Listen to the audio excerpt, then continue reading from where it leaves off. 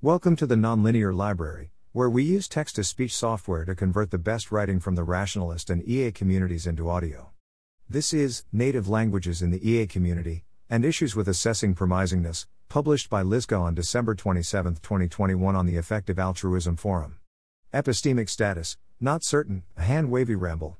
Disclaimer, all opinions here are my own, not my employer's. Summary.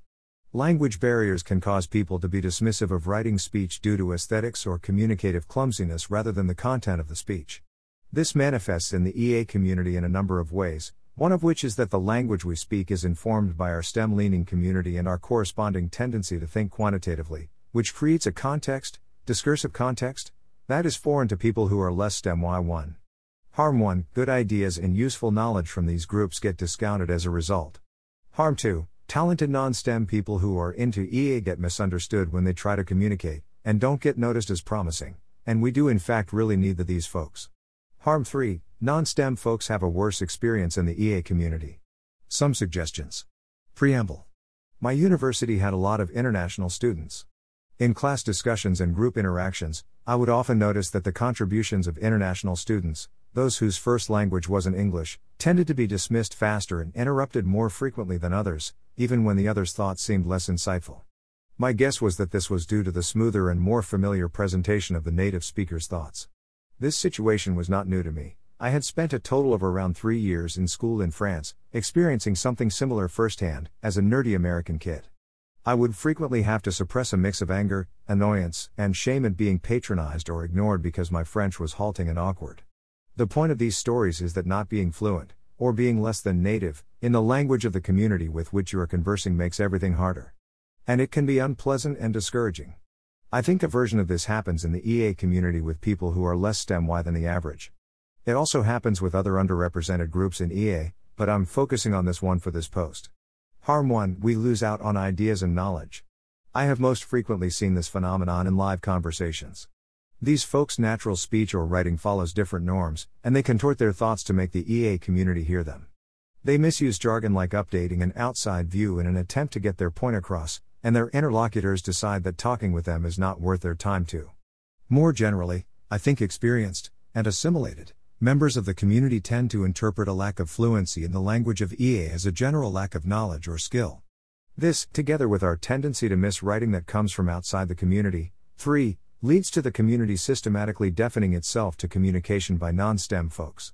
Harm 2, EA is less actively welcoming towards non-STEM people, so we lose out on some of those people. This also factors into the ways promising people, for example students, who should be mentored and helped on their way to impact are identified by the EA community.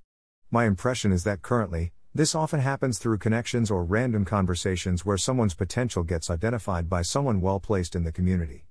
I'm worried that we're ending up with self-sustaining mechanisms by which interested and talented people who don't speak numerically, or misuse outside view, are considered less promising and are not supported in earlier stages of their career. Notice that this can happen both ways. If EA always speaks the language of the STEM-Y, less STEM-Y people will potentially discount the EA community and think the theories it presents are stupid. This is somewhat related to the idea of inferential distances and this blog post about alike minds. Of course, it's true that a nuanced quantitative model, or even a simple Fermi estimate, of some phenomenon is often helpful, and can be a reasonable signal of quality for, but our focus on such quantitative elements misses other signals. Consider, for instance, the effect of illustrations or other visualizations, clarity in exposition, historical anecdotes, moving speech, etc. 5. Moreover, some aspects of the way the EA community talks are due to the community's history rather than the inherent usefulness of those aspects. The archetypal EA forum post has an epistemic status, some technical terms, and maybe a calculation, which are all arguably useful. But it's also got some rationalist jargon or a reference to Hmer. More on jargon in this post. I also suspect that talented less STEM-Y people tend to get fewer chances to find out about EA and get involved than talented STEM-Y people do, which would exacerbate the problem if true. So I think we should try to notice if we're unusually likely to be the only point of contact someone has with EA. In particular, if you're talking to a math major, you're probably not the only person who can notice that this student should probably join a group and apply to an alignment bootcamp or something. But if you're talking to a creative writing major who seems interested, you may be the only EA for a while who will get the chance to notice that this person is brilliant and altruistic and should join a group, Become a comms person, write EA-inspired fiction, or take on a research project. 6. I'm not claiming that numerical literacy is not important for EA. I absolutely think it is. But so are other skills. 7. I think people who are more comfortable writing than modeling, or people who are better at managing interpersonal relations than at establishing a base rate or unraveling some technical issue, people who are not very STEM-y, can significantly help the world the way EA wants to do and are overlooked by the processes we use to notice and support promising people. In fact, all else equal, someone joining from an underrepresented field, like comparative religion, may be able to pick up more low-hanging fruit than someone coming in from a typical field for the community, like math or economics. Possible objections to this section. 1. We need to grow the community urgently, and STEM-y people are easier to reach. 2. Non-STEM people don't have some skills that are fundamentally necessary for doing EA stuff. As discussed, I don't think this is the case. 3. It's currently too costly to fight harm 2 for some reason. Harm 3. Non-STEM folks have a worse experience in the EA community. I would guess that non-STEM people tend to have a worse experience in the community for reasons like the ones sketched out in the preamble above. I don't think that their experience tends to be actively hostile, but I do think that it's harder than it should be, and that we can improve it. My suggestions. Actively try to notice if you're subconsciously dismissing someone because they speak a different language, not because the content of their thinking is unhelpful. Try a bit harder to understand people whose background is different from yours. Create opportunities for talented but less quantitative junior people who are into EA. Hire copywriters. Notice potential awesome community organizers. Fund creative outreach projects. Etc.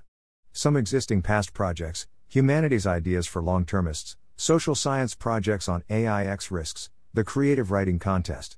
Promote translation of EA concepts into less STEM-heavy writing or communication. Conversely, import good foreign to EA ideas, for example by posting summaries. Use less jargon when possible, and help with overuse of jargon in other ways. If you're involved with community building at a university, consider trying to reach out to non-STEM majors, and check that you aren't accidentally excluding these people with your outreach process.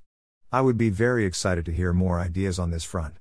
Thanks to my brother and Jonathan Michel for giving feedback on drafts of this post. Notes. Thanks for listening. To help us out with the Nonlinear Library or to learn more, please visit nonlinear.org.